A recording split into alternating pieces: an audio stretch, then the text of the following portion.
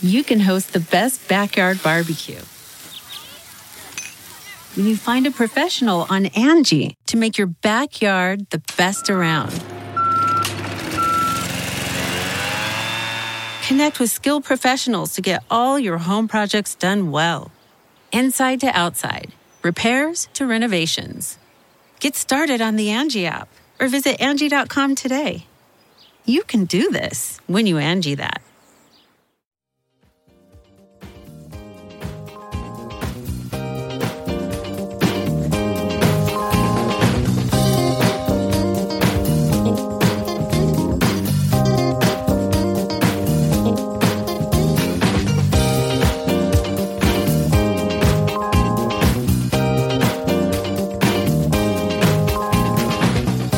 And now, the list of things that you can buy at the Chicago Reader store at chicagoreader.com. Things to wear like Chicago Reader hats, t-shirts, bandanas, and face masks. Things for your daily life like the Chicago Reader camping mug, Chicago Reader tote bags, and a Chicago Reader reporter's notebook. Things for you to read like our Reader recipes, the Chicago Reader 420 Companion, our Chicago Reader Best of book series from journalists Maya Dukmasova, Mike Sula, Ben Jarofsky, and Lior Galil, the Chicago Reader coloring book, and the Chicago Reader Stay Home Puzzle. Find the Chicago Reader store at chicagoreader.com and show your support for the nation's first free weekly newspaper since 1971.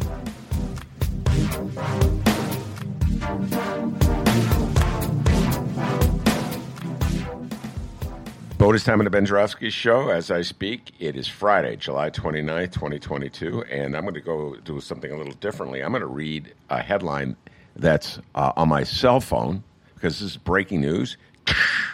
Well, it's really not breaking news. This news broke a couple days ago.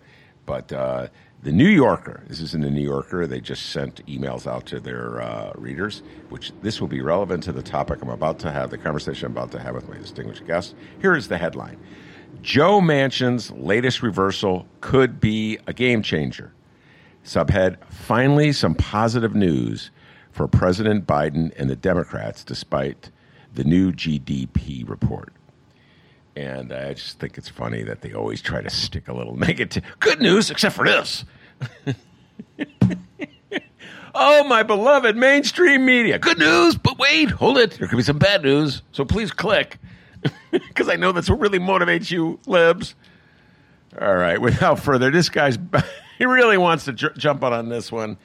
Without further ado, I'll ask my distinguished guest to introduce himself, and away we'll go. Take it away, distinguished guest. Thanks, Ben. It's great to be back. I'm David Faris. I'm an associate professor of political science at Roosevelt University, contributing writer at The Week and at Newsweek, and the author of It's Time to Fight Dirty, How Democrats Can Build a Lasting Majority in Joe Manchin's Office. Sorry, in American politics. That's, yeah. So, yeah, you're the opening there, it's like if, like, on, Victory in Europe Day, they were like, and the stock market went down 20 points today. Wah, wah, wah. I was like, can you just give them like one day of good press coverage? Can we do that? No, that's not the libs, because the liberals realize that they're always, well, it's good news, but I want to just cover myself just because, case what? You think someone a year from now is going to come back and say, oh my God, you got it wrong, New Yorker? Right. No. Just give them some good news. All right, I'm really torn here because on one hand, I really want to talk to you about the Forward Party, which has just emerged, and I know you're going to have some great riffs on that, as will I.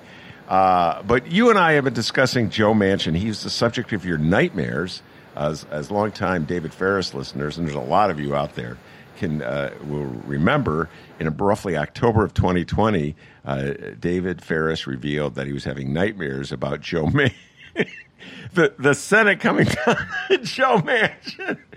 That was before he knew about Kirsten Sinema. So the nightmare is like dull. And by the way, this is interesting. Only Joe Manchin to sign on a deal. I have no idea where Kirsten Sinema is on this. So we'll start with Manchin before we get to the Forward Party, which, oh my God, Andrew Yang and the Forward Party. All right. So in your humble opinion, David, is this good news for the world? Go.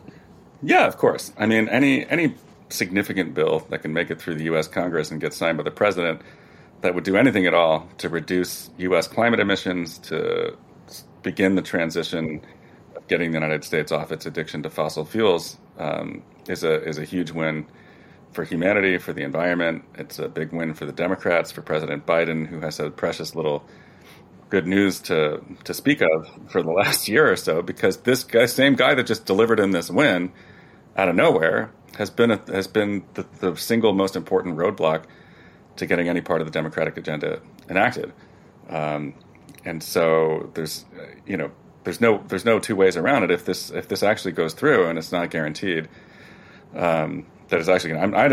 I don't believe anything until the president signs the bill. I'm like, anything could happen. Like Kirsten Sinema could intercept the bill on the way from the Senate and light it on fire or something. Like, I changed my mind. But for sure, yeah. I mean, this bill contains significant investments in green technologies. It includes incentives for consumers to switch over to electric vehicles.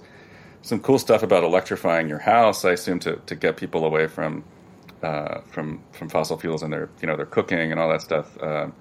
There's this whole movement to get everyone to get rid of their gas stoves and switch to electric. And I mean, hey, man, if somebody's gonna pay me to do it, sure, that's fine. But like most people, I was like, I can't just wake up tomorrow and be like, it'd be fun. Let's spend $5,000 rewiring the house, for the environment. That's not going to happen. You have to pay people to do it. You have to give them tax incentives, and that's exactly what this bill does. It gives companies a lot of incentives to build, solar installations and pursue new technologies. They had to do some things for Manchin, like promise him that he'd get to burn some fossil fuel. Like you get to light some stuff on fire, Joe. Don't worry. You get to light some natural gas on fire, build some new stuff for you, just for you, the West Virginia Purchase.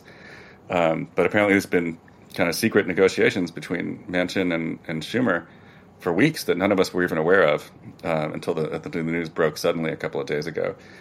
So that's great. It's great that he's on board. Apparently our old friend Larry Summers was the critical voice in persuading Manchin that this bill would not be inflationary, because I guess that's the only thing that Joe Manchin cares about. Is inflation. Not that it's unimportant, but it's like, I don't understand how letting people put solar panels on their houses is going to cause inflation in the price of cars. So yeah, it's overall it's a great thing. Like anything that comes out of Congress, I wish it went further and faster and didn't have any means testing, anything like that. But that's just that's not the world we live in. And there's really, in my mind, not any real downsides to passing a significant bill on the eve of the election that would fire up. Fire up is probably going too far here. Okay, but would energize a little bit the progressive activists who've been particularly dissatisfied with the way things have gone the last couple of years.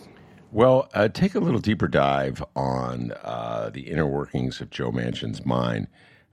You mentioned Larry Summers convincing him. Larry Summers, former high-ranking budget official for Obama. I think he was the president of Harvard. He's an economist. He's a grumpy old guy, and who's proud of being a grumpy old guy. So I guess that's what he's like, a horse whisperer to other grumpy old guys. So that would make him a grumpy old guy whisperer. And he whispered into Joe Manchin's ear, and Joe Manchin melted. Other than Larry Summers whispering in his ear and then changing the name of the bill to input inflation fighter or something ridiculous, and it's like straight out of the Chicago playbook. If you just change the name, you can get voters to buy anything. What changed? Like, why all of a sudden did Joe Manchin wake up and embrace the very issues that he was rejecting just a few weeks ago? It's a great question. I mean, I don't know that we'll ever really know that until Joe Manchin publishes his memoirs.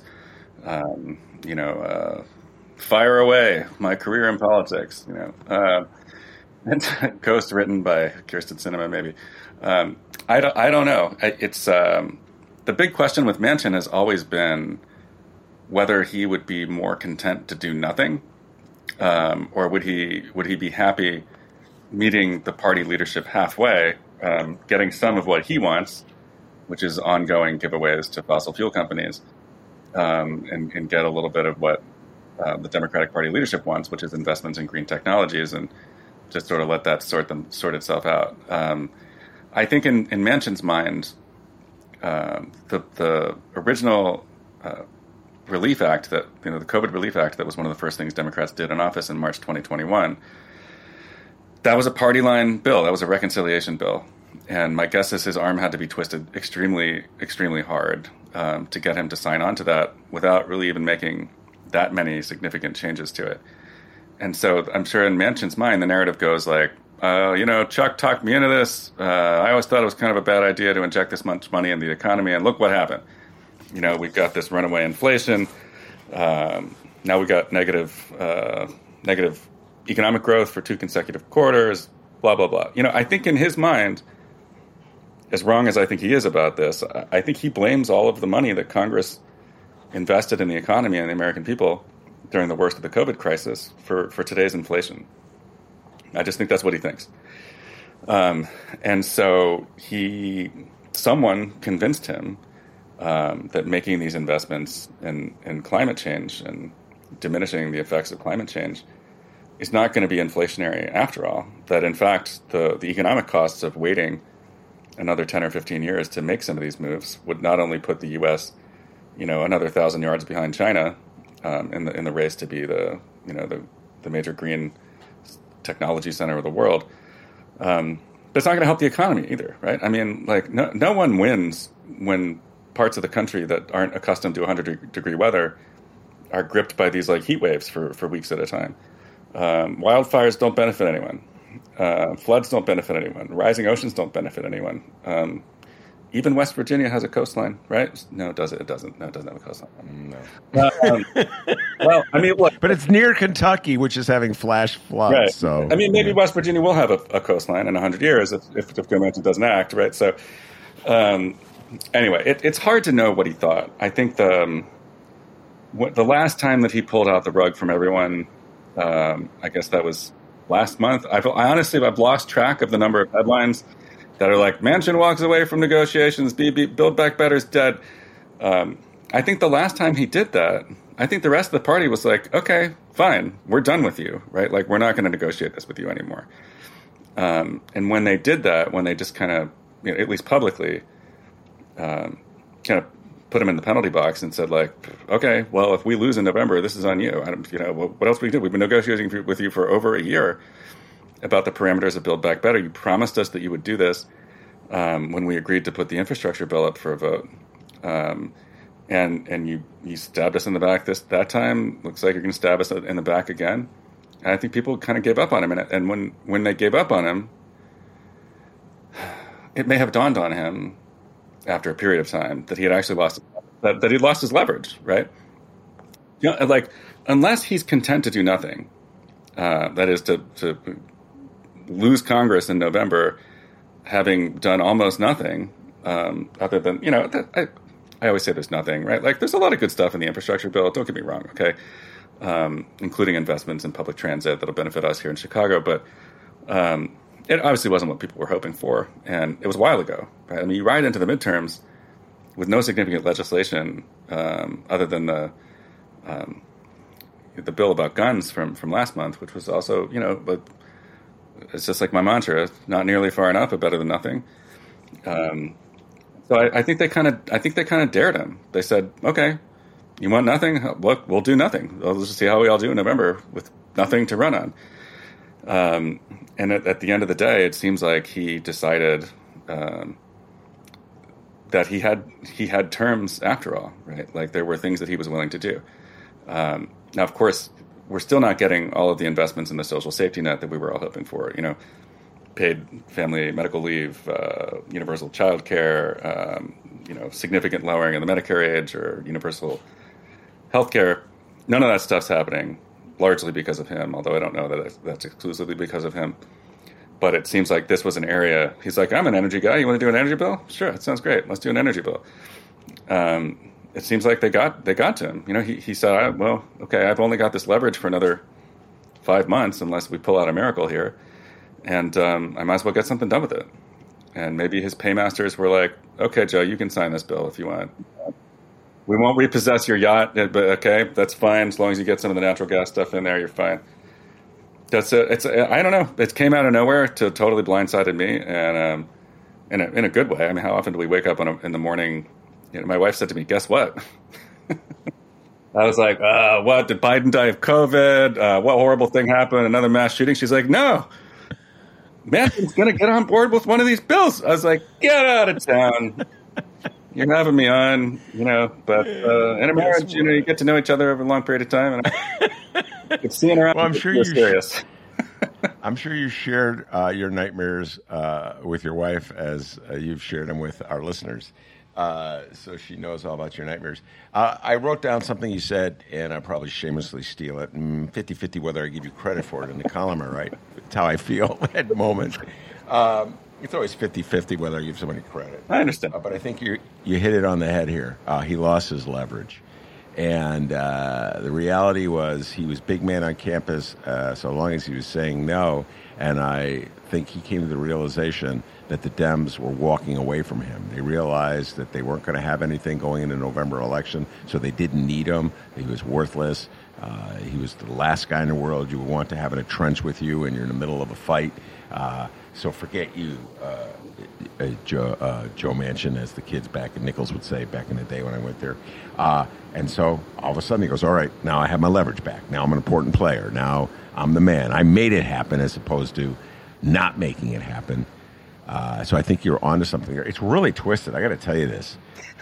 I don't follow obsessively West Virginia politics, but I by chance read a story in the paper about the treasurer from West Virginia. I think it was in the New York Times, maybe Washington Post, can't remember where, who has sent a letter to 6 major banks in America saying that West Virginia was going to withdraw all its funds, whatever state funds it had with those banks, because they had signed on to initiative. I'm not making this stuff up, David. They had signed on to initiatives that were pro-environment. They were showing a concern about the the destruction of the world as we know it. And how dare you do that? That's bad for West Virginia. It's like they don't realize that West Virginia is part of the world. So I'm like, when I read the article, I was like, oh, this explains Joe Manchin. This is the worldview of West Virginia. It's a very parochial worldview. All that matters is that these coal mining industries stay strong. And then, boom, I read that article. The next day, I'm reading about Manchin going totally in the other direction. They're going to be giving subsidies to electric cars. I thought that was the deal breaker 3 weeks ago. Nothing about inflation. It was like, if you give subsidies to electric cars, you're moving away from just like gas. You know what I mean? And they were against that.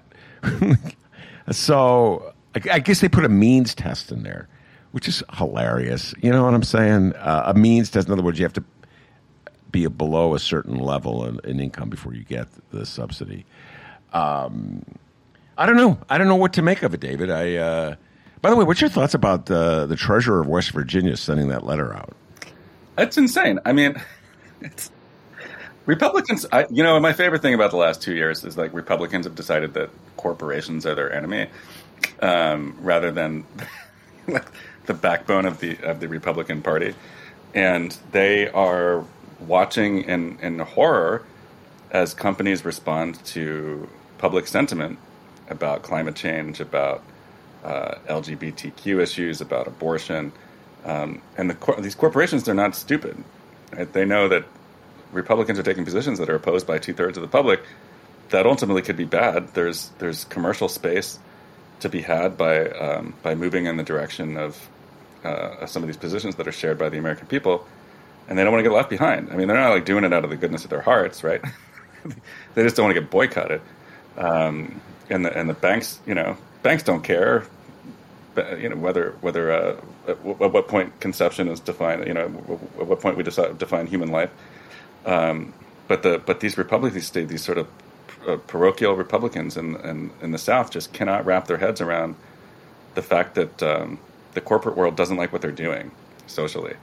And they also can't accept that these companies remember like 10 years ago, Citizens United, when they defined corporations as people, and the speech of corporations as tantamount to the speech of ordinary people, and the whole party was like, yep, corporations are people. No, you can't censor corporations. You can't tell them what to spend their money on in politics. Lo and behold, when the companies change their tune and start getting on board with some social projects that they don't like, they have a completely different take on what the Constitution allows. Big shock, right? And so nothing shocks me with state Republican politics anymore. I mean, these are people that are willing to harm their constituents and destroy their economies for the sake of the culture war. I mean, Ron DeSantis in Florida has been conducting a crusade against the state's largest employer for 6 months because he doesn't like their cartoon characters or whatever, or that they can't stand the fact that Disney might produce a cartoon with like a gay character or something, and that's grooming, I guess. So it just it's mind-boggling. But again, until it stops, until somebody loses an election for doing some of these things, they're gonna keep doing it. And unless somebody beats Ron DeSantis, what message could he possibly take from all this, other than that he won, right? So I can't really blame them until it has a real cause for them. Well, it would be interesting if Joe Manchin runs for re-election. If the forces of MAGA in his state successfully use this decision to join forces with Schumer and Biden and pass it. I hesitate to call it Build Back America because I do believe one of his concessions is that they will change it to the Inflation Fighter Bill or something. I forget the name. They already have. They're calling it the Inflation Reduction Act. Okay. I'm serious. Well, that answers the question. Do national Democrats think voters are more stupid than Chicago Democrats think voters? And I think right now the Nationals are winning over Chicago. And although Chicago's bringing a NASCAR race to Chicago, let's not even discuss it. Well, so I'm dead serious about the name of this bill. Also, think for a second about what the initials of that bill are. What's the acronym? Inflation Reduction Act. It's the IRA. Oh, my God. Wow. It's an attempt to get the Irish vote. All right, and so it'd be interesting to see if MAGA can defeat him on that. If I had to put money down on Vegas, if I was not a reformed gambler, I would always bet on Joe Manchin, and I bet he's just as contemptuous of MAGA and their ability to defeat him as he is of the left. And so he made his decision. The treasurer of West Virginia's head can blow up. He doesn't care. There's one more aspect of this that's really just so fascinating to me, which is Manchin's obsession with bipartisanship. And the reality is when we came out with this deal to support a reconciliation party line vote on this climate bill, Republicans spitefully walked away from a couple of other bills that they'd all been working on together. One of which was a bill to codify gay marriage. And the other was a bill to give benefits to military veterans who were breathing in smoke pits in Iraq or something. I don't know, burn pits. Anyway, Jon Stewart's really angry about this. Agent Orange bill, too. Oh, I'm all over that one. But go ahead. Finish your thought. So it's so interesting to me the way, you just want to get him into a room and be like, dude, what actually matters to you? Is it the policy wins? Is it getting Republicans to come along with you? Because you just got a policy win, but maybe at the expense of getting Republican votes for these other two things. That your whole theory of politics is I'm so great at this that I can get my Republican colleagues to come along with me.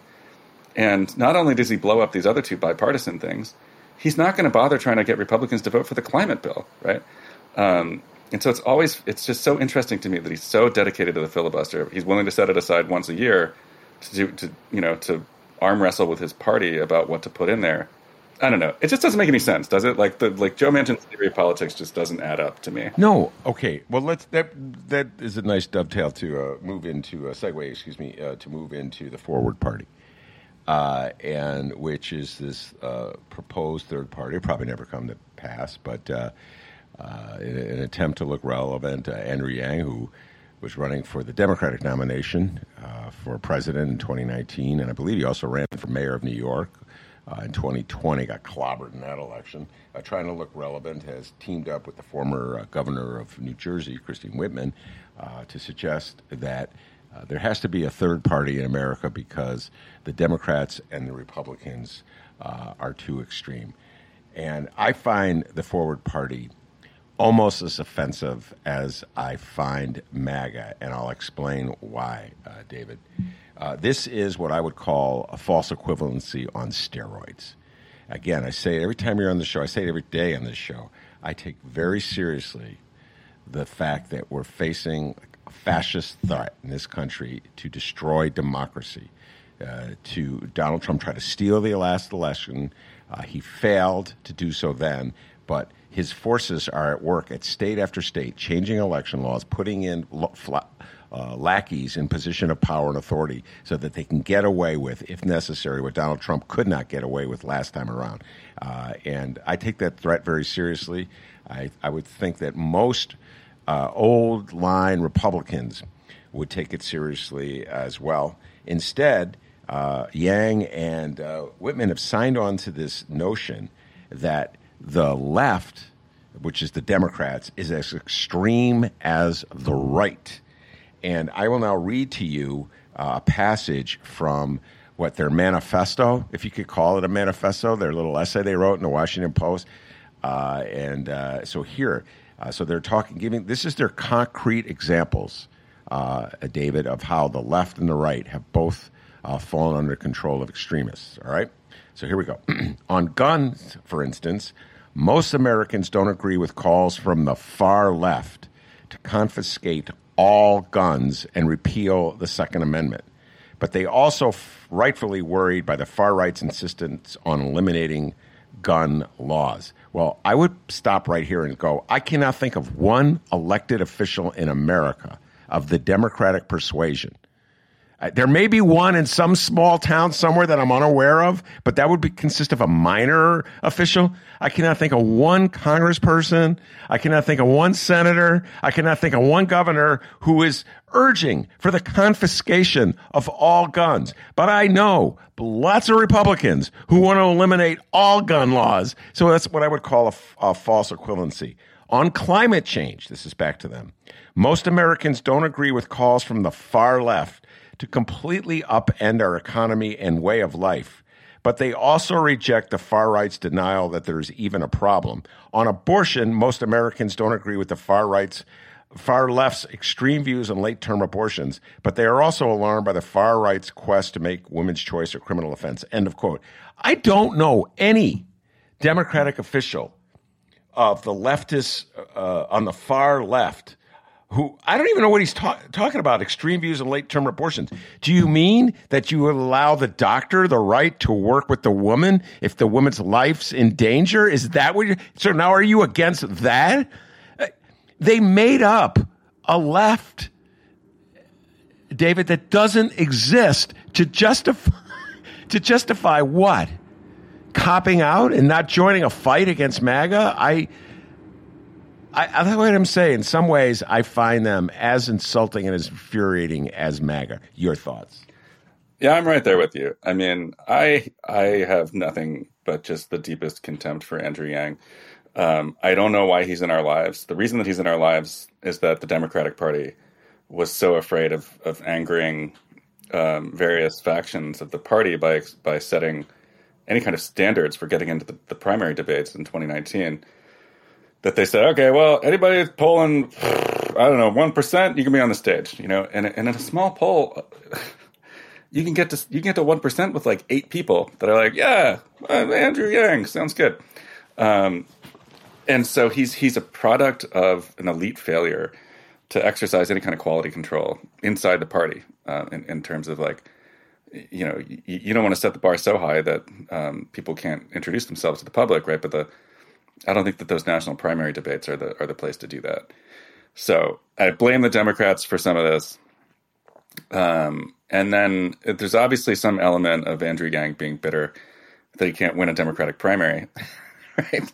Like if you are so convinced in 2022 that America needs a third party, Democrats and Republicans are hopeless, my dude, why were you running to be the Democratic mayor of New York City last year? Why were you running for the Democratic nomination for president 2 years ago, right? Like, it's obviously just a crock, okay? And so Andrew Yang is this, like, cynical, just depthless weirdo who, if anybody was going to be characterized as far left, this is the guy that was running on a platform of a universal basic income, right? Which may or may not be a good or a bad idea, Ben. I don't know. I'm not an economist, okay? But certainly, universal basic income is about as far left as you can get in terms of economics and the safety net. And now he's out here railing against the far left with Christy Todd Whitman. Revelation of the day for me when I started reading about this was that Christy Todd Whitman is still alive, because I thought she was pretty old when she was the governor of New Jersey. I'm from New Jersey, so she was my governor for a while. And she, as far as Republicans go, I mean, you could do a lot worse. But I just the number of things that they're wrong about is pretty staggering here. So, take it one at a time. Okay, both parties have been captured by their extremist wings. This is insane, right? Like, this is an insane thing to claim in a context in which the moderate wing of the Democratic Party has been in the driver's seat for the whole last 2 years, and has gotten pretty much everything that they want. They stopped the movement for a significant expansion of the safety net in its tracks. The Democratic Party leadership is running away from all the protest slogans of the summer of 2020. We're not defunding any police. We're not abolishing ICE. We're not doing anything particularly radical. And to cherry pick this one late term abortion thing plays right into the hands of the far right. Okay, nobody wants late term abortions, man. I mean, no woman gets to like 38 weeks and is like, you know what? Never mind. Right? Like those, and when there are when there are abortions very late in the pregnancy, they are because there is an emergency. There's a health emergency, or there's something so horrible that would happen to the baby if it was born. Like some of these conditions where you live for like 6 hours and you're in agony and then you die. That's the only reason people are getting abortions at that stage in a pregnancy. Okay, and so Andrew Yang is just so colossally stupid that he's gonna link his personal reputation and brand up with people that are cynically using the invented term of a late term abortion. Right, one of the most successful marketing campaigns that I've ever seen is to get us all to use this phrase, and it's just he should be embarrassed. He should be embarrassed by all this stuff. Okay. And I have some things to say, the political scientist in me, okay, about third parties and about this third party in particular, that are just another set of reasons why I'm really opposed to the Forward Party. And that is the electoral system that we use here in this country, single member district plurality, makes it very hard for third parties to win. You could have a party that has 15% support in every single congressional district in the country, and that party would get 0 seats in Congress, right? Because we do not hand them out proportionally. The practical effect of a third party in most of our races would be to act as a spoiler and change the outcome of the race from one thing to another. To their credit, they support ranked choice voting, right, which would mitigate this problem in a lot of places. But the reality is, Republicans are just salivating at the possibility of a former Democratic nominee for the presidency starting his own third party and being able to bankroll it. Right, like this is a Republican dream come true, because there's nothing that you love more in American politics than some random small party siphoning votes from your adversary and allowing you to walk away with the victory. So the other problem with the Forward Party, okay, is that it is seeking ideological space that is already occupied. Right? People that are like, the Dems are too far left on abortion, they're too far left on guns, and the right is too far right on guns. There's like 150 people in Congress already that believe all this stuff, and most of them are in the Democratic Party, frankly, but there's a handful in the Republican Party too. And there's the Problem Solvers Caucus and Congress. Like, these people already exist. Okay, people that think the problem with American politics is that both parties are too far to the extremes. Those people are already in Congress. You're not going to get any more of them in Congress by starting the Forward Party, and they have no issues. Right, like the history of American third parties is a relentless history of failure to get elected, but it is also a relentless story of success, where there is an ideological component to it, and that ideological component has some support among the general public, but no real constituency within the two major parties. They have been able to push those parties left or right to adopt their major platform planks. I'm thinking of Ross Perot all the stuff that he ran for in '92, term limits and that kind of thing, washed up in the GOP's contract with America.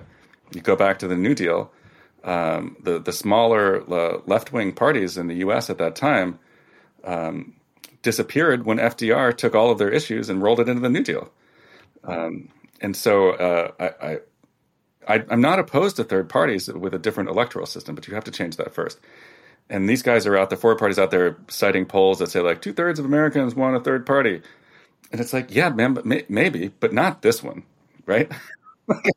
Not a third party that just takes the warmed over Beltway consensus that people hate anyway, and then repackages it as some sort of bold new direction. It's just I'm embarrassed for all of them. What a bunch of idiots.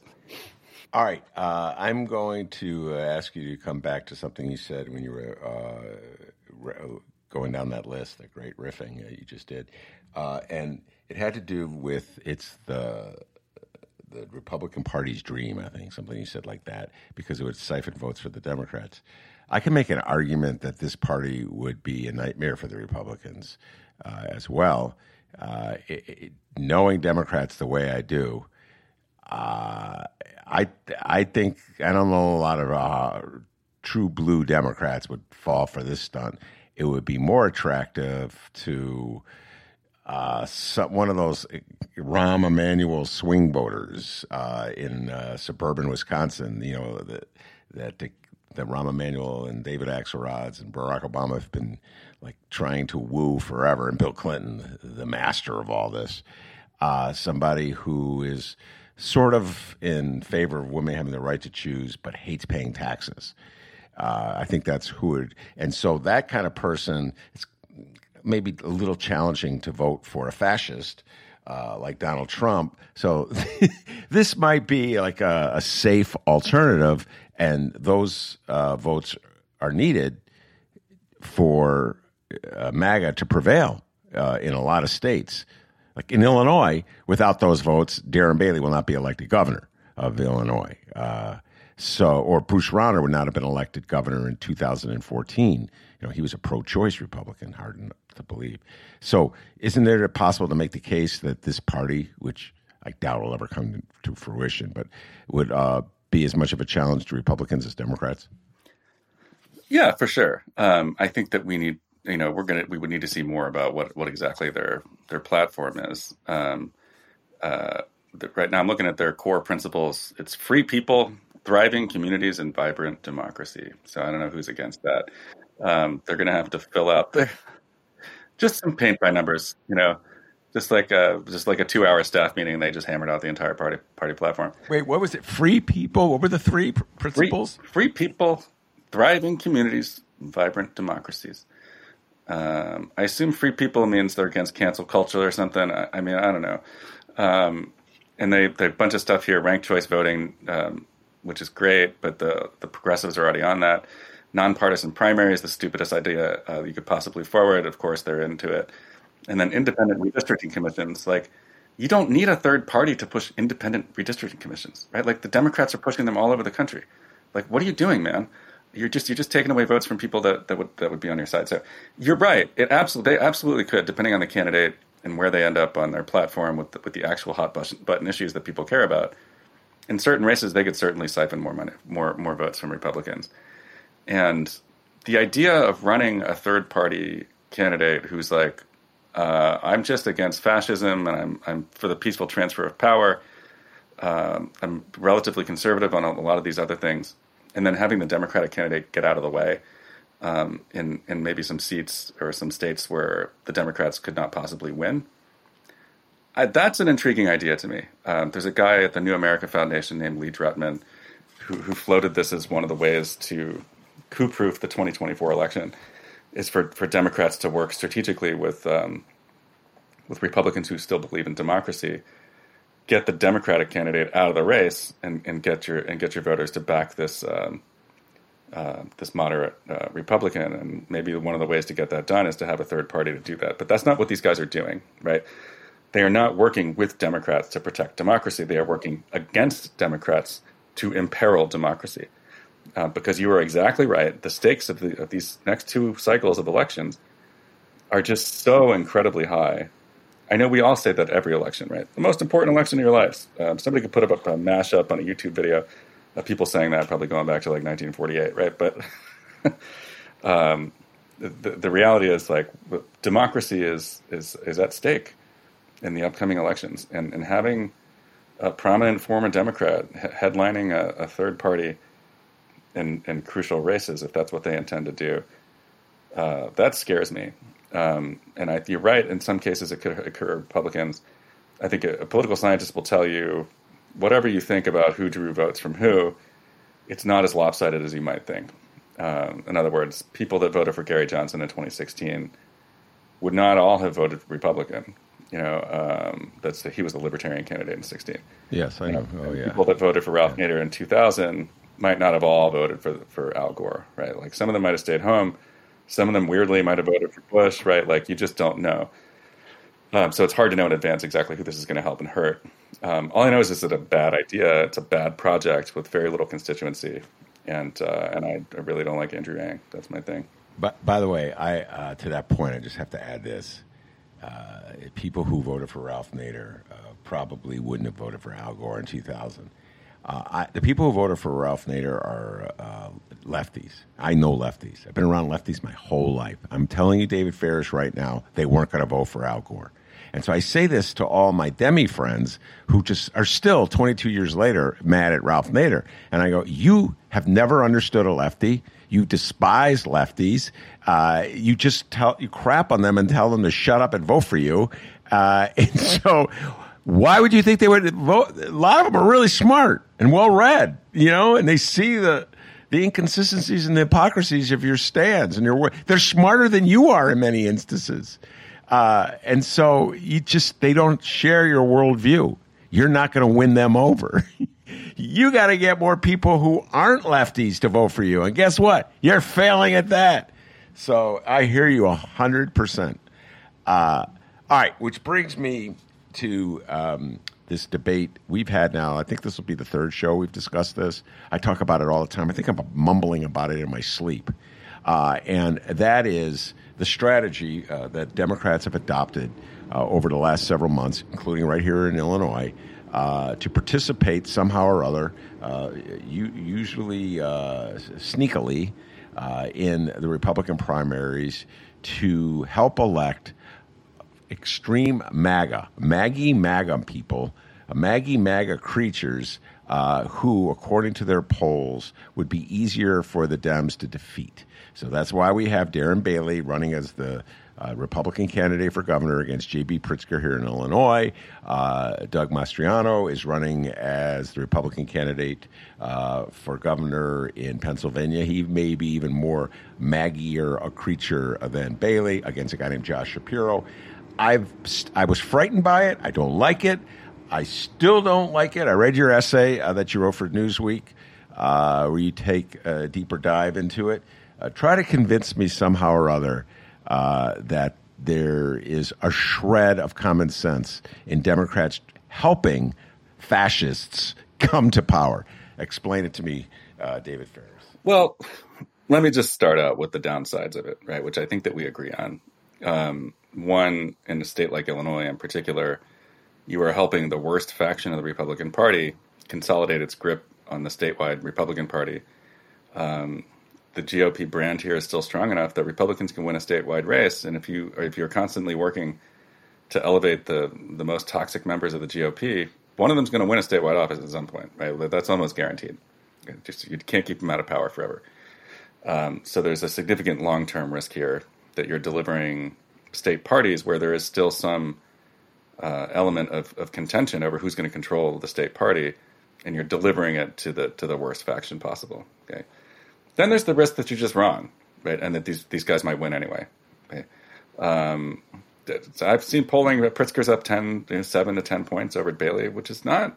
I would think if you were going to spend $35 million to elevate this dude, you'd be beating him by more than 7 points, right? So in Illinois, the polling is not necessarily bearing out the Democratic Party strategy. If I'm the Illinois Democrats, I would just have enough confidence in the Pritzker administration and the Democratic lean of the state especially in the wake of the Dobbs decision, that the people of Illinois are simply not going to place the governorship in the hands of a Republican, even if that Republican was Richard Irvin. And so I think that was a mistake. In some other places, though, it does seem like it's working. Okay? The best example right now is what you just mentioned, the race for governor in Pennsylvania, where Democrats worked to elevate, very similar to what they did here. They cut ads that were ostensibly attack ads on Doug Mastriano. Like Mastriano believes that the election was stolen, too conservative for Pennsylvania, this kind of stuff, right? Which is, they look like attack ads, right? But they are coded to be aimed at Republican primary voters who are now completely radicalized, and you're trying to convince them that this is your guy, right? Like, if you want to pursue the 2020 election conspiracy, Doug Mastriano is your man. If you think that that abortion should be banned from the moment of conception, Doug Mastriano is your man. With the hopes that when he gets to the general election, he'll get clobbered, because this is not what the people of Pennsylvania actually want. And I've come on the show before and said I think that strategy is a little bit too risky for my taste, given what Doug Mastriano would actually do in office if he's elected. If he wins, he instantly becomes the key cog in the 2024 plot against democracy. And so the case for what they're doing is that it appears to be working, right? Like, Shapiro is up over, Josh Shapiro is the Democratic nominee. Not the most inspiring, in my humble opinion, candidate for governor, and he's up 10 points over Mastriano. Now, that's just one poll, right? But it's a strong poll. And it's one of many data points that from individual statewide races for governor and for Senate in different places that suggests pretty strongly that the national political environment has completely turned around since the Dobbs decision. Okay. And that is a world in which Democrats are going to get red waved into oblivion is not compatible with a world in which a Republican-leaning state like Pennsylvania, in a fairly bad national environment for Democrats, is going to give the Democrat a 10-point victory. Okay? And so there is a case to be made that this maneuvering, these dirty tricks that Democrats are playing, together with other races where they didn't actually affirmatively intervene in the race to elevate the worst person, but that worst person won anyway because of Donald Trump. I'm thinking of Herschel Walker in Georgia, who's the candidate for Senate, who has a skull full of marbles at this point, right? Like, the guy's just not with it. He won't debate Raphael Warnock because they're afraid of putting him in front of a camera. They're just terrified that he barely say his name. So, and Warnock is winning. Now, look, Ben, I wish I lived in a world where Raphael Warnock, who's a very nice, confident man, I think one of the bright lights of the Democratic Party, a total rising star. I wish that they didn't need him to run against, a reanimated corpse in order to win in a midterm. But that's the world that we live in.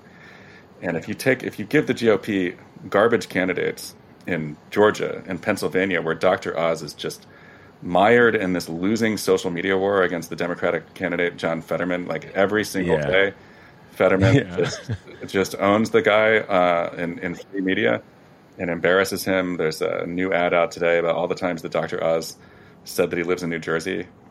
Yeah, I saw near my home, which is in New Jersey, it is weird. I mean, the dude does not live in Pennsylvania, right? And the accusations of carpetbagging I think they're all that effective, but in this case, it does seem to be working because Oz is such a strange character to begin with. Does not have any coherent rationale for why he wants to be a senator, and is only there because Donald Trump is obsessed with celebrity. It's the same thing with Walker. Right, he's like, who's already famous? That guy. Wait, will he run? Good, do it. Run for Senate. I like you.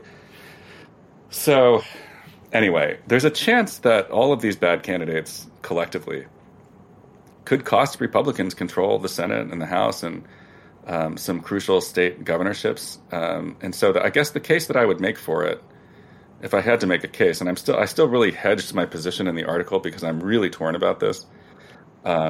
But the case that I would make would be like, okay, Mastriano probably would have won anyway, right? Like, it's not like it's not like these races were close. Okay, like these guys were not, they weren't going away.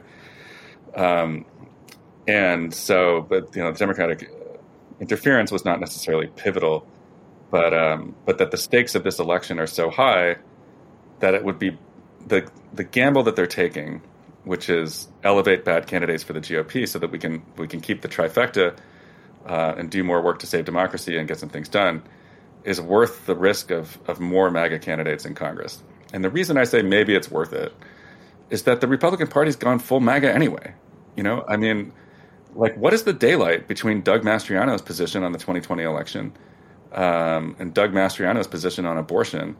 And, like, I don't know, pick a random Republican senator, Marsha Blackburn or Marjorie Taylor Greene. I mean, the most visible faces in the Republican Party are already fully captured by this deranged movement. And so what's two more of them in Congress? Right? Ultimately, well, here's the difference for what it's worth, and it's a sliver of a difference. And I'll just state it, and then we'll close down this show with this sliver of hope. I follow closely Darren Bailey's campaign here in Illinois. And Darren Bailey is attempting to distance himself. I'm not making this up, David. He has realized that in a blue state, he cannot be 100% MAGA. Right. He can't go full MAGA. So he's trying to distance himself. Here's the sliver between him and Mastriano. Mastriano embraces it. Okay, at the moment he does. Maybe his pollsters will get to him. Right. We've been making fun of Darren. I've been making fun of Darren Bailey for over a week now. I call him DB Travolta because he's put on his dancing shoes and he's dancing. Okay, so when reporters ask him the question about whether the election was stolen, whether the insurrectionists were traitors or patriots, whether we should change election laws across the country to guarantee that no steals happen, which is all based on lies, he says, I'm not even going to answer that question because I live in Illinois and I'm not running for Congress. I'm not running for senator. I'm focused on Illinois issues, and Illinois issues are crime. And I'm like, man, first of all, last I looked, Illinois was in the United States. I don't know. Maybe I got to go back and look at that geography book. But what a scaredy cat. You weren't talking that way when Trump came to downstate Illinois in late June, and you were sucking up to him, kissing the ring to get his endorsement. So you see what I'm saying, Dave? That's the sliver. And he's hoping that'll win over some swing voter. Oh, sounds good to me. Yeah, just the Darren Bailey character seems fine. Totally reasonable person. I don't think that's going to work because the Democrats just have too much Oppo research on them. And then Trump's going to want to come into town and be like, yeah, my man Darren Bailey here, right? Like, you're not going to be able to get away from him. So Ken Griffles just picked up his entire company and moved out of Illinois because he was so bad? Ken Griffin has left the what does they say? Elvis has left the building. Ken Griffin has left the building. He's moved out of Chicago. I'm sure he's put up his properties for sale. He's now his company is headquartered in Florida. And I believe he's building a new headquarters there. He left before the he ditched. He gave up on Richard Irvin before the votes had been counted. He left, I think, announced he was leaving 2 weeks ago. What a band of miscreants. What a child. Oh, God. What a child, right? Just, you don't get to Yes, he took his ball. Went home while his teammate was still on the field. Hey, but coach, I'm still playing. Shut up. Oh, man. All right, we'll end the conversation there with a little good news, a little disarray in the Republican ranks, and even a MAGA creature like Darren Bailey is trying to figure out how to dance his way around his own idiocy. David Faris, thank you very much for taking time again to talk to me on my show. Great to be here, as always, Ben. Look forward to next time. That's David Faris. I'm Ben Joravsky. Take care, everybody.